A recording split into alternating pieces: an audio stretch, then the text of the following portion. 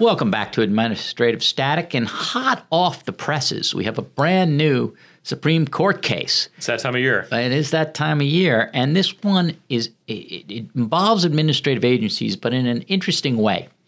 And there's two things. Can administrative agencies ruin your credit report so that you can't get a loan? And are they persons? Are administrative agencies persons?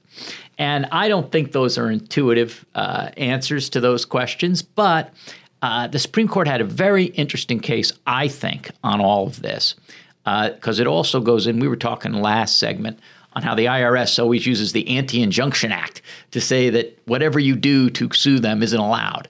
Well, the other thing the government uses a lot is sovereign immunity. And sovereign immunity is the idea that you can't sue the sovereign without its consent. And it comes from, there's a lot of constitutional scholars who don't like it, who say that it was gotten rid of in the Constitution. I think it guards the public fisc, so I'm don't mind sovereign immunity, but I think that when it's waived, it's waived. And the Supreme Court has come out with just that. So let me tell you what happened in this case, because it's very interesting. The Farm Bureau of the Department of Agriculture has various loan programs for farmers so that they can get seed and prepare their crops. And Mr. Kurtz, Farmer Kurtz, had gotten one of these loan programs, and he had planted, and he had sowed, and he had reaped, and he had paid them back. So he paid everybody back. He was on time. He wasn't in default. And this sounds like Mr. Harper. He exactly. paid his taxes. He paid his taxes. What do you want, government? Exactly. So the Department of Agriculture, its bureau that's responsible for this, called the Department of Agricultural Rural Development Rural Housing Service. They told the credit. That's a mouthful. Yeah, they told the credit reporting services that he was in default. And he said, I'm not in default. Here's all my papers. And the credit bureau looked at it and said, it doesn't look like he's in the credit reporting system said he doesn't look like he's in default. And they go to the administrative agency and they say, and the administrative agency won't change its mind, won't go and fix the problem. So this guy can't get low interest loans for someone who pays on time for his crop or a crop insurance, a number of things apparently. So he sued, which is important to a farmer. Correct. Crop insurance. Correct. By the way. And it's all cash and it's all cash flow, right? Yeah, sure. I mean, what's the insurance going to cost? What's my seed going to cost? What is the interest rate I have to pay? All very important. And so he decides to sue them, and they say, well, what are you suing us for? We made a mistake, please, and we're the sovereign, and the sovereign has immunity because you're asking for money. You're not asking for an injunction. You want us to pay you back all that money you lost. And I'm sorry, but we're the government, and we have sovereign immunity, and we don't have to pay you nothing. All the money you lost. You mean all the money we took from you? Exactly. With our mistaken conduct. Right. So he sued under the Fair Credit Reporting Act of 1970. And it was amended in 1996, and that's important. So what happened in 1996 is the old Credit Reporting Act hadn't covered enough people who could tell the reporting agencies that you have bad credit or did something bad, and so they could lie and hurt. So Congress expanded the definition. And they said, I'm not going to quote it's like 1680 of the Fair Credit. You don't need to know the sections, but they said, here's the definition of person. And they said, administrative agencies of the federal government. And here are your remedies. And here's your remedies if any of these persons have misreported your credit. And the government said, well, no, they didn't mean that because there's criminal penalties too, and you couldn't have the agency tried criminally for any of this. And I thought, too bad. Yeah, exactly. Too bad. I think that's an accurate statement. But so Justice Gorsuch, in a unanimous opinion, there's no dissents, there's no concurrences, there's nothing. They said, all right. That's refreshing. Yes. If we can't, if all right, maybe you can't be tried criminally, but just because there isn't one remedy available to the government doesn't mean there isn't another. And they waived sovereign immunity because they did it clearly. We can read the words and see what they were doing. They don't have to say, and we waive sovereign immunity. What the government wanted was that, Congress has to do 20,000 things to waive sovereign immunity rather than just say, we define the agency of the federal government and we give damages for it. And Justice Gorsuch said, look, first, I thought his understanding of the importance of this, that it's not just some sort of side issue. He said a credit report can determine everything from whether a person can secure a credit card, purchase a home, win a new job, or start a small business. And then he notes, and Congress noticed that, that's why they put in the fair credit reporting, and they don't like mistakes in this. If you make a mistake and I think you get like 24 hours to correct it or something like, but if you don't correct your that's just from memory. It's not, but the thing is, if you don't correct what you've done wrong, then people can sue you because they're getting hurt badly. And so the government's saying, no, that can't be.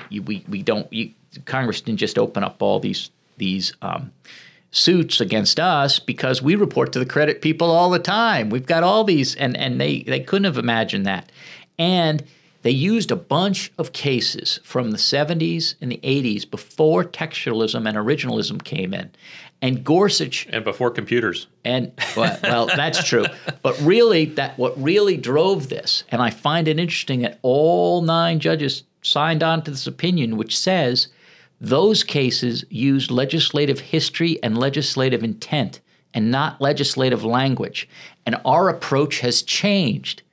Does that have any relation to relentless? I wonder. It's fascinating. So the fact that he got 9 to sign. Now, of course, there is no justice who likes misreporting to credit. So there's not. I mean, there's not like some secret cabal of Supreme Court justices who like this kind of underlying activity or see a problem with checking it. So there's none of that.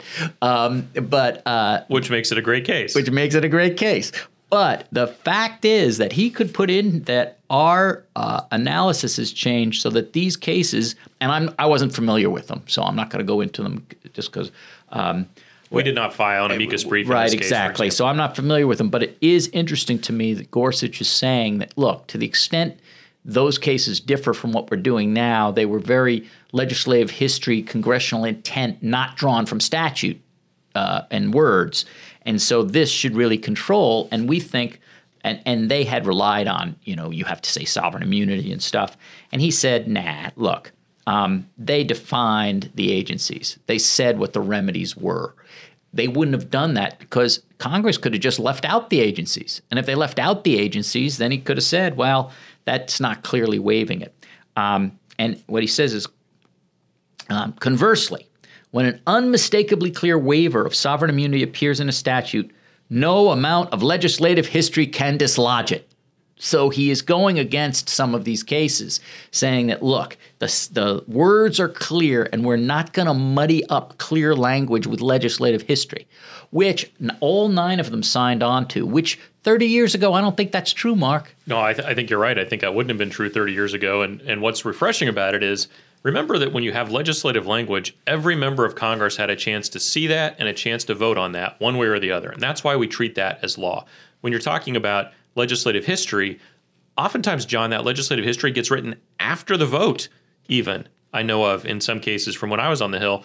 So the idea that you would rely on legislative history when members didn't see that legislative history, didn't necessarily know that this one person had said this in committee or whatever before it got to the vote, they were basing their vote on what they saw and what they had a chance to read ahead of time before they voted. And that doesn't include legislative history. And there's another thing I found interesting here in that Kurtz won in the Third Circuit. The Third Circuit had decided that sovereign immunity had been waived.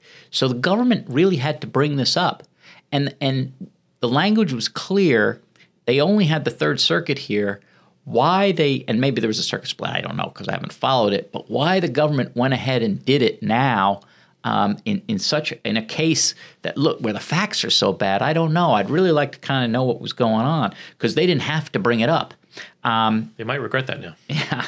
And so what Gorsuch says, he says, look, the 2 cases where we've always waived this one is very clear, and they create a cause of action against the government and only the government, and also when they say, and we're waiving sovereign immunity. But here they created a a cause of action against all persons, and they included the government, and that's enough. And so, and because it's clear in the text. And so this textual decision, first of all, it helps a lot of people who are going to be hurt because the government can make these mistakes all the time, and they had no incentive, as in this case, to correct it, right? If they had called the next day and said to the credit reporting, we made a mistake, they wouldn't have gotten sued. But the agencies had no incentive. Now they're going to have an incentive to get on it, right? Not only did they not have an incentive, they thought that they were protected in their lassitude, and it turns out that's not true. And so, then Gorsuch goes through, boom, boom, boom, boom, all the statutory portions of this that show that they meant to put in the agencies, and he says, through this series of statutory directions, no less than those we encountered in Kimmel, previous case, Congress has explicitly permitted consumer claims for damages against the government. Dismissing suits like Mr. Kurtz's would effectively negate suits Congress has clearly authorized. We need look no further to resolve this case. So that is a clear textualist answer. He just does nothing but quote portions of the statute, portions of the statute, portions of the statute.